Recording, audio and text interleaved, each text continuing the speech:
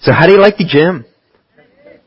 Yeah, I kind of like it. Don't get me wrong. I want to go back to the auditorium. But isn't it kind of fun to have a little change of pace? Kind of not take yourself too seriously and be like, so we're sitting in bouncy chairs in a gym. Cool. Alright, so I promised not to go too long today, so I better get started. About a year ago, I was listening to a series of talks and I heard one from a guy named Henry Cloud. Some of you might be familiar with him. He's kind of a fairly famous Christian psychologist, and he was talking about different stages of faith and doubt and how those two interplay and work together and kind of lead us to different levels of maturity in our faith, usually. Now, it's a lot more complicated than this, but he gave kind of 4 basic categories for how faith and doubt kind of work together and lead us through these different stages. And the only reason I mentioned that is I thought that these stages, 1, they might encourage some of you where you're at.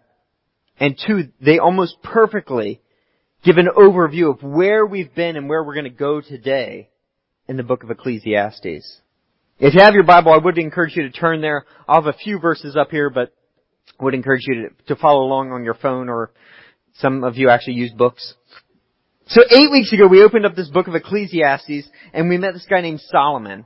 And in the first 4 chapters, we've seen him go through what I'm going to say are these 3 very distinct stages. In the first 2 chapters, we saw basically that he was faithless.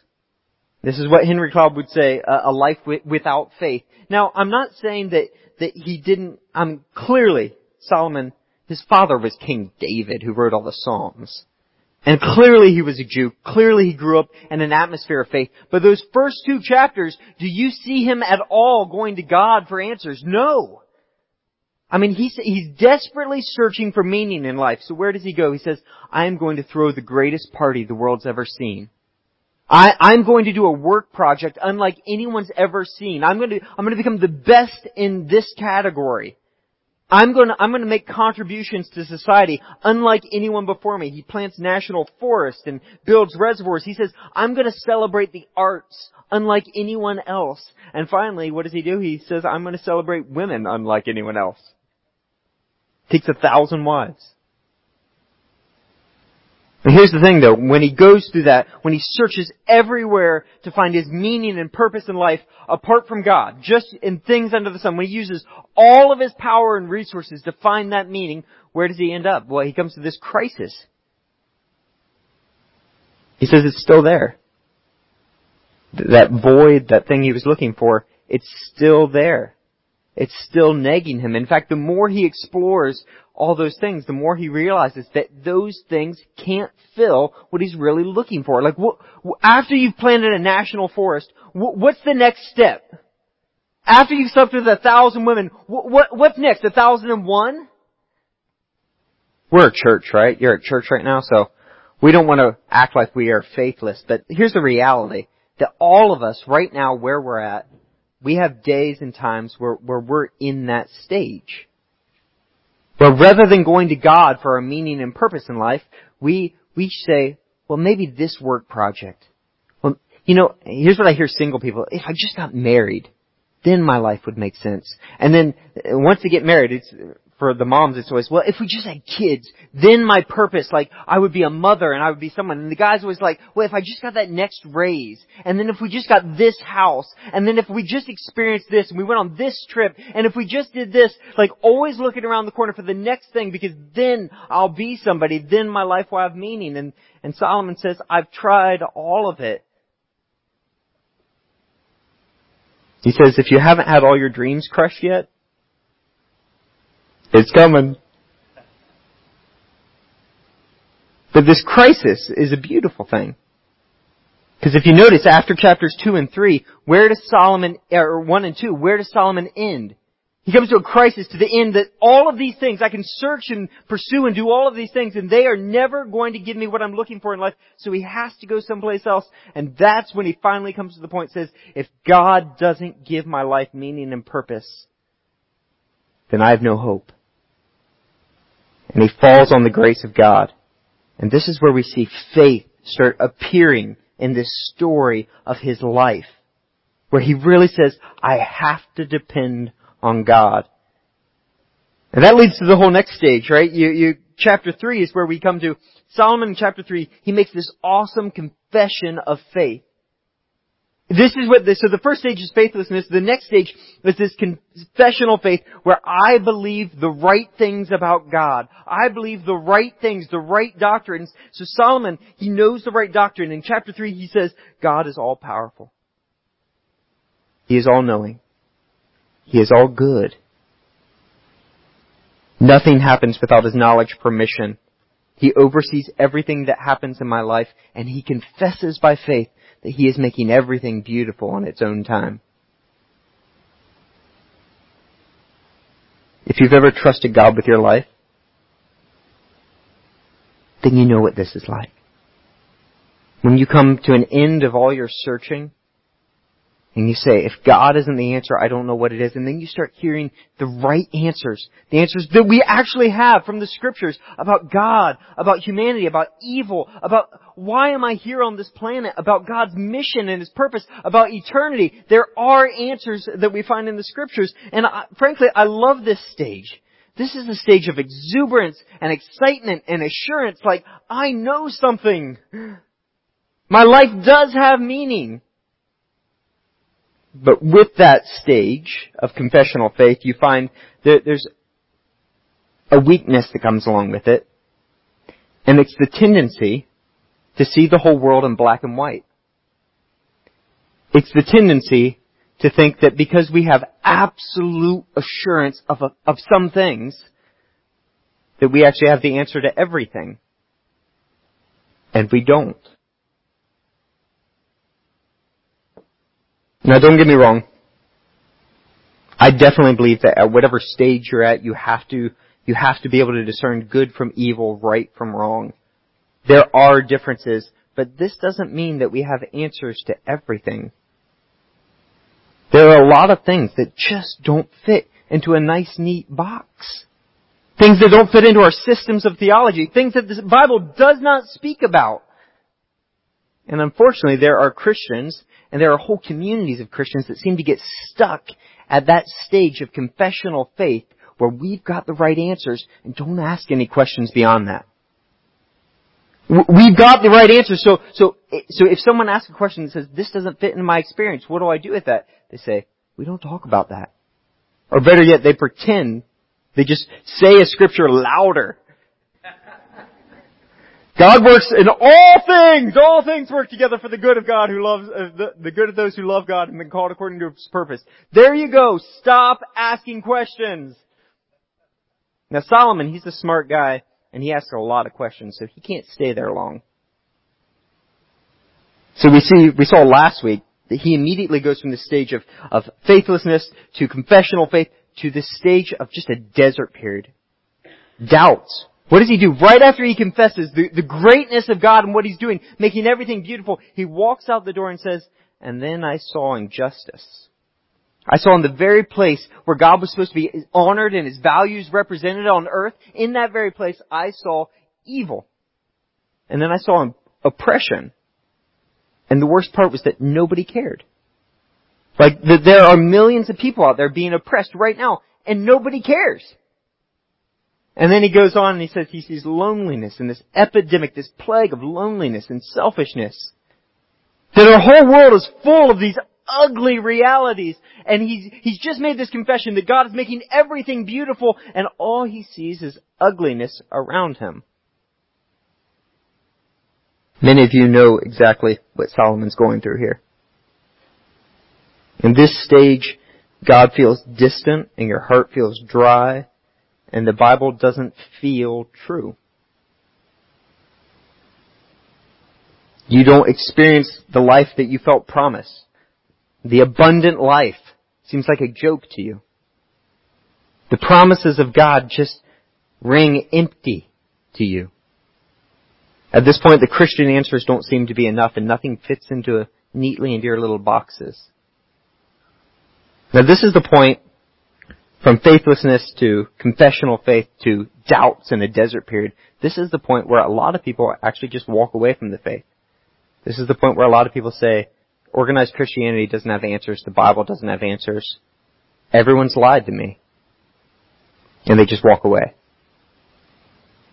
But Solomon won't. He's going to fight for this. He's going to struggle through this. And he says, I do believe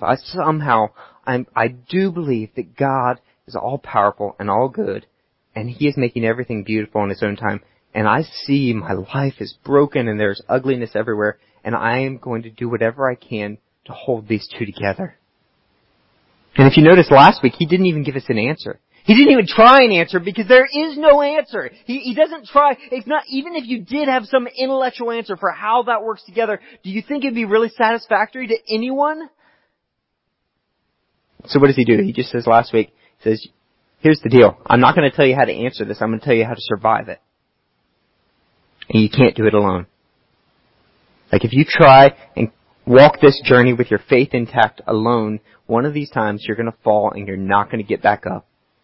Because it's too dark, it's too long, there are too many questions, too much hurt, too much ugliness out there. And then we see when he walks through that, he's going to tell us though that there's another place to go. That if you make it through the desert, through the drought, through the dry times, through the times when God feels distant, that your faith can actually be strengthened. That's what we're going to talk about today. This is what we'll see happen in Ecclesiastes starting in chapter 5, verse 1.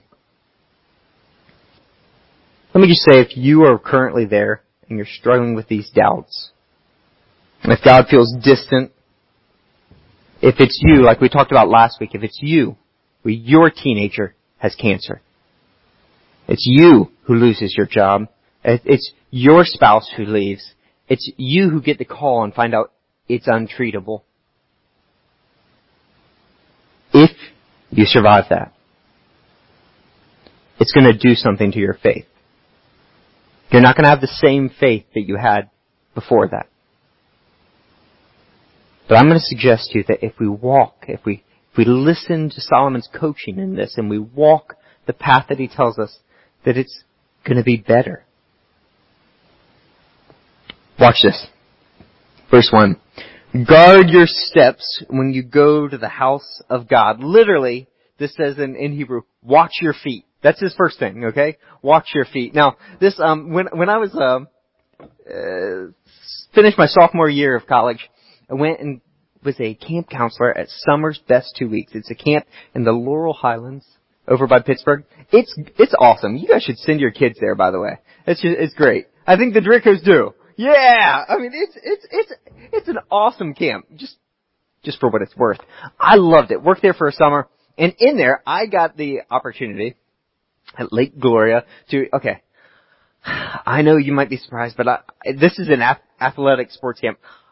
I know you might be surprised, but I'm actually not that athletic. I love kids. I could do some push-ups at the time, but they're like, what are you going to teach, Paul? And they had this long list of like sports I could teach, and I'd be like, I could teach archery. And then I saw my perfect sweet spot, water skiing.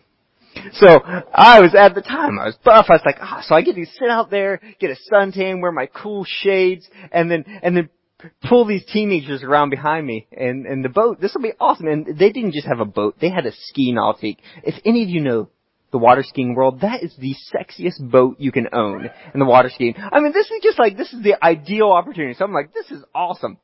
So you get out there, and what do? You throw a couple kids in the water, actually just one at a time, and you put some skis on them, and now we're going to walk through, like, how do you water ski?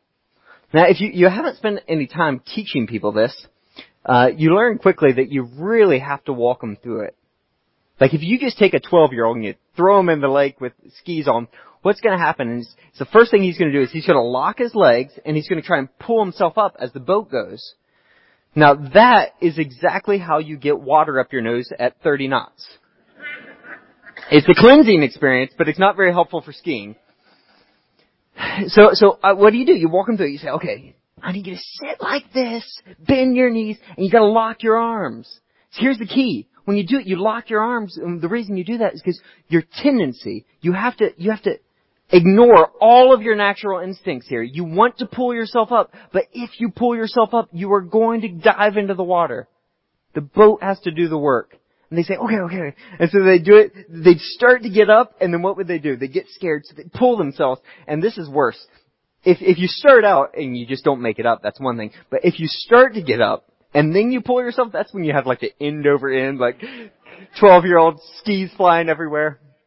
And I actually enjoyed that probably too much. But here's the deal. At some point, now some people just never get it. They're just like, forget it, I'm tubing. I'm like, okay. But for those who persevered, and what a joy it was to be able to have this 12-year-old kid who for the first time gets up on skis. He's just like, okay, it clicks. I get it. I can't pull myself up. The boat has to do the work for me. And once he gets it, he gets a feel for it, the boat pulls him up, he makes it all the way around the lake, and he's just like doing high fives and wants to drop a ski and thinks he's the best thing ever. And it was a great experience. Now when we come to this passage, some of you feel like you're drowning in doubt. You feel like God is distant. You feel like your heart is dry. And Solomon's going to take us, where does he take us to? He's going to take us to worship. And let me tell you right off the bat, he's going to say, if you want to get out of this, you cannot pull yourself up and you're going to have to ignore all your instincts. Your instincts are going to be to hide from God, to zone out, to shut off. Your instincts are going to be to do something flashy or do something emotionally driven. All your instincts are going to be to muscle your way out of this. If I just read another book, go to another conference, if Paul would just finally preach a good sermon, if one of those things would come together, then, that would solve everything. And Solomon's going to say, it's not how it works. Instead, he's going to coach you through. Watch your feet. And let God do the work. Watch this.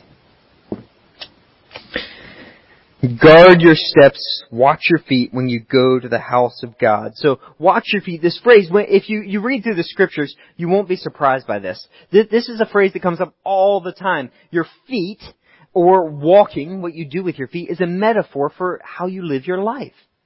Imagine going back in time, halfway across the world, ancient Palestine, and it's 90 degrees in the shade, and everyone's walking around on these dusty roads, either barefoot or in leather sandals. Okay, when you walk, everywhere you go, your feet is going to pick up the scent and the dirt and just the places you've been. So you're walking through a grass field, your feet are going to be stained green when you finish. You're walking through dog dew, your feet are going to reek when you finished.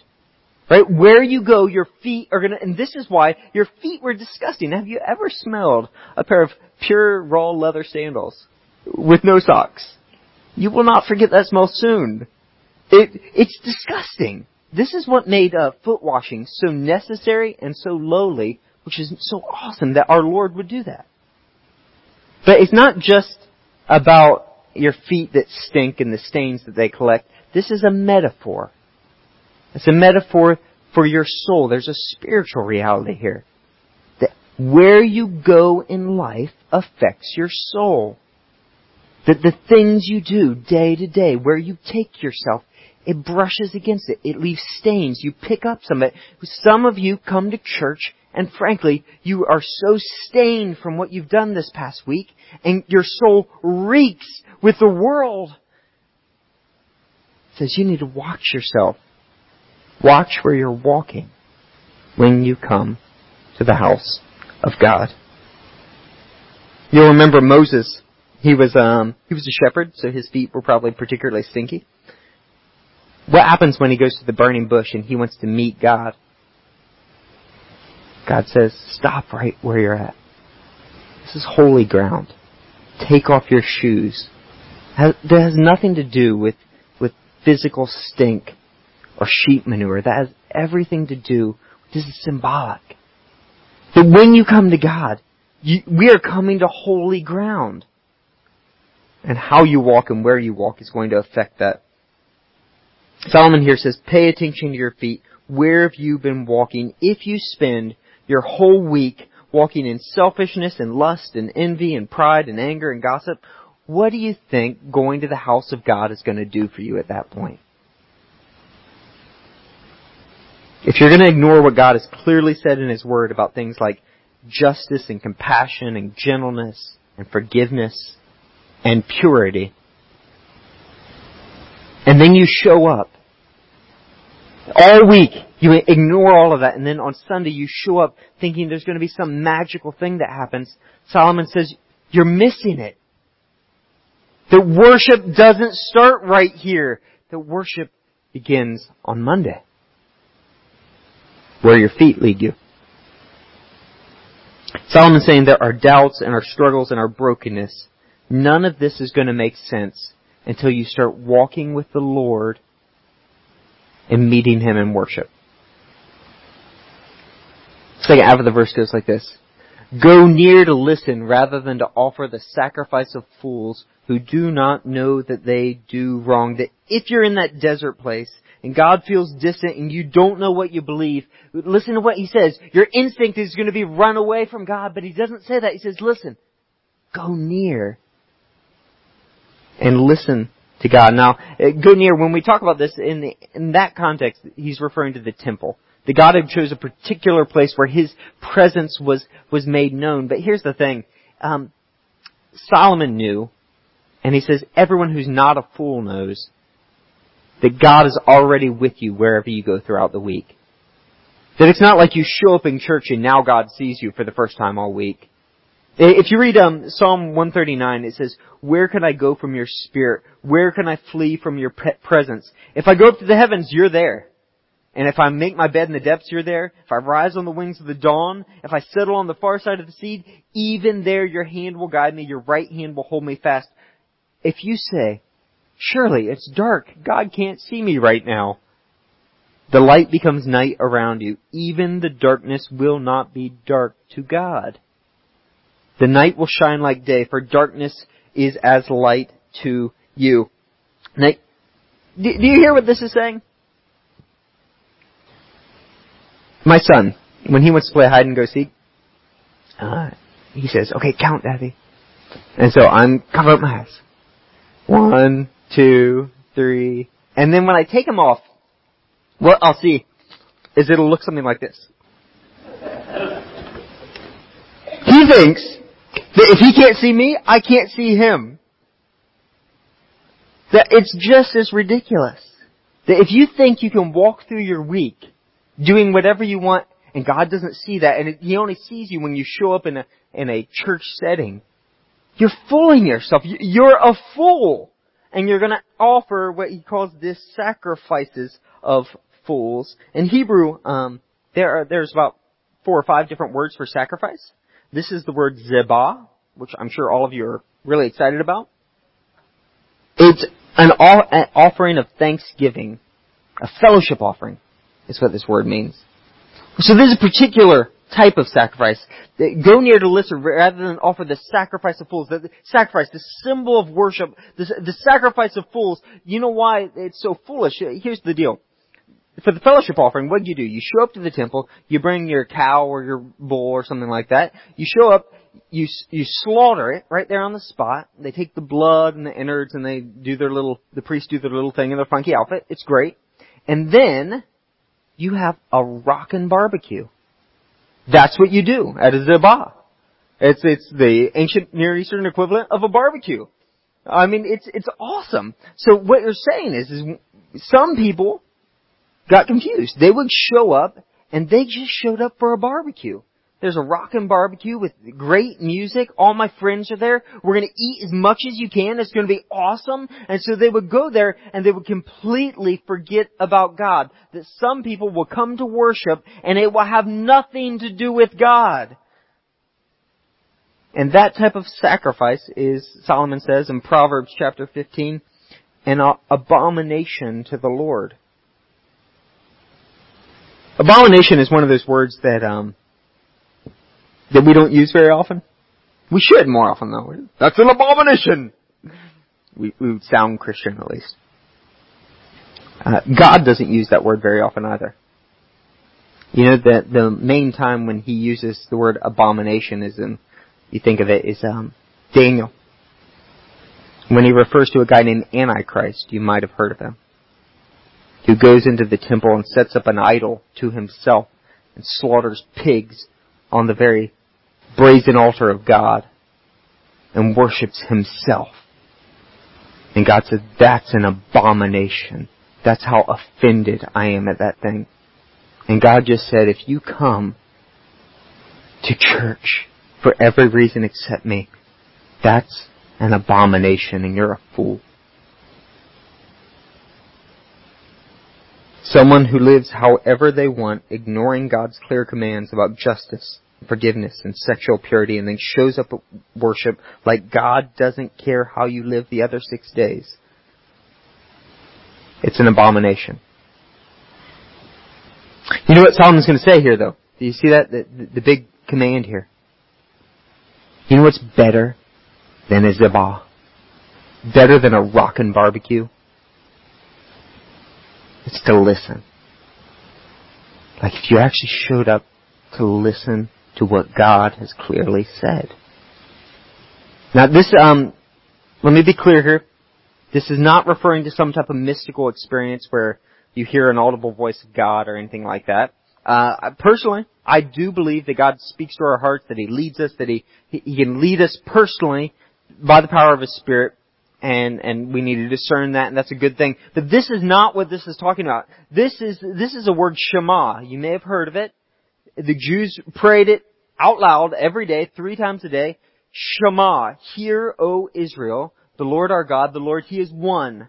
Love the Lord your God with all your heart, with all your soul, and with all your might, and these words that I command you today shall be upon your heart.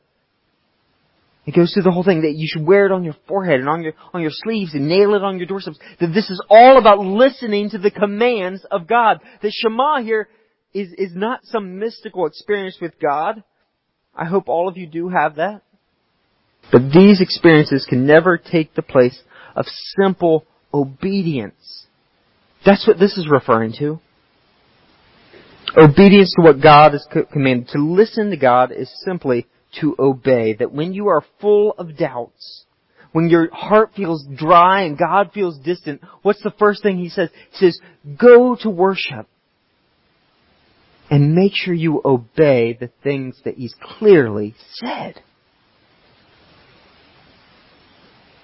Verse 2. Do not be quick with your mouth and do not be hasty in your heart to utter anything before God. God is in heaven and you are on earth, so let your words be few. Some of you look at that and you're like, yes, my action point is that I am going to pray less. No, that's not what it's saying. This is not about the length of a prayer per se. If you read through 1 Kings chapter 8, you'll see that Solomon himself prays some very lengthy prayers. If you look at the life of our Lord Jesus, there are entire nights where He goes out and prays by Himself all night long. So this couldn't be about the length of the prayer per se. The problem here, you'll notice, is being quick with your mouth and hasty in your heart. The problem is thinking that God is somehow wowed by your words. The problem is that you are putting on a show for God. It's Thanksgiving. You're sitting there and you have that uncle who speaks with kind of a hick twang. And the only time you've heard him use the word Jesus is actually as an expletive. And then he stands up, and it's now time to give thanks. And he stands up and perfect Queen's English says, Our Lord and Heavenly Father, we beseech Thee this day, Thine servants, for Thine bountiful blessings from the harvest. You're like, what just happened?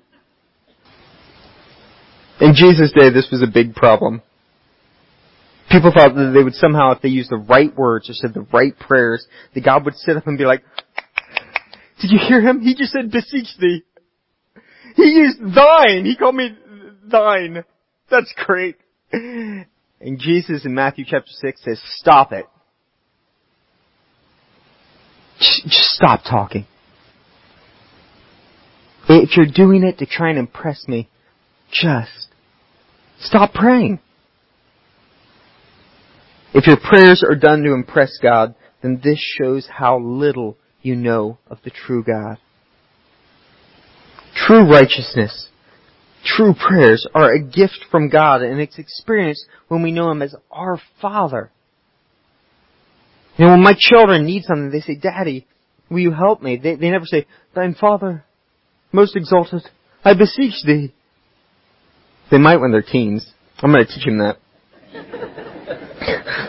Listen, we don't pray to earn God's love. We pray because God loves us. We don't pray to earn God's favor. We pray because He gives it freely. It's grace. It's a response to the gospel that God gives everything, and we respond in gratitude and love. So Solomon's going to look at us. And next he's going to turn from prayer and he's to say, not only are we tempted to put on some kind of spiritual show, but in verse 3, watch this, we're going to see that sometimes, we physically show up to church, but are mentally checked out the entire time. No. Verse 3. A dream comes when there are many cares, and many words mark the speech of a fool. Okay, this verse seems a little bit obscure, but it helps that if you realize in the Hebrew that the word for dream can also mean daydream. And I tend to think, along with a number of Hebrew scholars, guys like Derek Kidner and some others, that this is referring to daydreams. So, Solomon is suggesting that maybe, just maybe, people might actually go to a worship service like this one right now. And they walk in, and they sing the songs, and they stand to pray, and they sit to listen to the sermon, and the entire time that's going on, they're actually going through a to-do list. They're thinking about the email they need to write, and what they're going to cook for lunch, and how they're going to get those things done that week. That they're so busy that their mind is full of daydreams the entire time the service is going on. Thank goodness that would never happen in our context, so we can just move on from there. My favorite one, Derek Kidner, a Hebrew scholar, he actually refers to this as this type of prayer and this type of worship as verbal drooling. Solomon's saying that if we're just going through the motions, it's not going to fix what's broken in you. Like, if you're distant and dark and you can't see God in anything, if you're just mouthing things, if you've just got verbal drool, do you think that's going to help? He's not impressed with your verbal drool, and He's not impressed with promises that you make that you can't keep. And this is the last section. When you make a vow to God, do not delay to fulfill it. He has no pleasure in fools. Fulfill your vow. It is not better to make a vow than to make one and not fulfill it. Do not let your mouth lead you into sin, and do not protest to the temple messenger, my vow was a mistake. Why should God be angry at you and what you say and destroy the work of your hands? Much dreaming and many words are meaningless. Therefore, fear God. The word for fear is the exact same Hebrew word for worship. It's the end of the service, and your life is a mess and things are falling apart. And I say, today's the day. You can make a decision. And we got a couple Brits over by the cross, which isn't here, that you can imagine it. And you're like, oh, yes, this is what I need, this is what I want. So you come forward and you say, I promise God, today is different. I rededicate everything. I'm never going to cuss again, and I'm never going to think a bad thought again, and I'm never going to do this again, and I'm never going to gossip again, and I'm never going to be envious again. I'm going to give away all my money, and I'm going to become a missionary, and I'm going to do it. Today's really going to be different.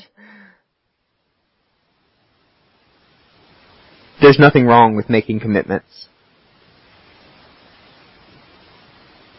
You should commit yourself to the Lord. You should commit yourself to repent and to change and to grow and to go wherever God is sending you. And the Bible is full of examples of this. And as a pastor, I would love to see some of you, like, there are times when you're sitting in a service and you feel the Holy Spirit nudging you. I need to do that. I need to do that. I need to go there. I need to give to that. I need to be part of that. And I don't want to quench that. I really think there are times where it's helpful for you to come forward and say, I feel like the Holy Spirit's nudging me. Maybe I need to do something. Maybe I need to commit to something. here. But words are cheap. It's easy to make a promise that you cannot and will not fulfill. And Solomon says that's not going to help your faith and that's not going to solve anything, and you should just keep your mouth shut. You know what's better than some emotionally driven commitment that you make at the end of the service? You watch your feet. Watch where you're walking day by day. Live in obedience to what you already know to be true. Listen to what God has clearly spoken to you. That's better. If you're in dry times and God feels distant and the Bible doesn't feel true and you're full of doubts, I want you to get this. There are no 3 steps to get out of it. There's no magic book to read that once you read this, then you'll be set free. There's no conference. There's no sermon I can preach and there's no song Greg can play that is going to magically fix you. In fact, until you learn that you can't pull yourself out of it, you'll probably never get out of it. That if you try and muscle your way out of it, every time you pull, you're just going to crash like one of those water skiers. But there's a few things you can do. Watch your feet. Watch your feet. Watch where you're walking. Watch how you're living your life. You know, if you're not listening to where God has clearly spoken to you, clearly about issues of purity and forgiveness and debt and all the issues that we have, they are clearly God has spoken to you. If you're not listening to those, why do you think He's now going to speak into your dry time or into your doubts? As soon as you rely on your own strength, you're not going to get up. And so Solomon's coaching us here. Watch your feet. Listen to what God has already said. And don't try and make some emotionally driven promise. You need to let God pull you out. So here's the thing. Some of you have taken so many falls, just like one of those water skiers who wants to give up. And today I just want to say, I can't promise that you're going to get up on this next try. I can't. I just want to encourage you, keep on trying. It's worth it. Keep on trying. And by trying, I mean follow Solomon's advice. Just keep on that path. Put yourself in a position where you can rely on God, where you're just obeying the things that you do know. At some point it's going to click. God has not asked you to solve all the problems of this universe. And He has not asked you to have all the answers. But He has asked you to trust Him. So I want to remind you of these stages of faith. Faithlessness to this, I can't do it on my own. I have to trust God. I trust Him in this confessional faith exuberance. And then you believe all these doctrines. I've got the right answers. And then you come to this stage of doubt and desert and darkness where it all doesn't fit into a neat box. If you make it through that, though, if you let God, in His time, not yours, pull you through that, you come to a different type of faith. A faith where all the answers might not be clear to you, but you're no longer depending on a set of principles or a system. You're depending solely on a person, Jesus Christ. That even if you don't have the answers, it doesn't matter, because you trust Him with everything. To trust Him completely is the end of our faith. It's not some beginner thing of like, you trust in Jesus and now you move on. Every one of us every day has to struggle. Am I going to trust Him completely today? For my meaning, for my purpose, for the questions that I do not have answers to. That's the highest expression of faith we can have. Job said it well when he went through his period of doubt. He said, though He slay me, I trust Him.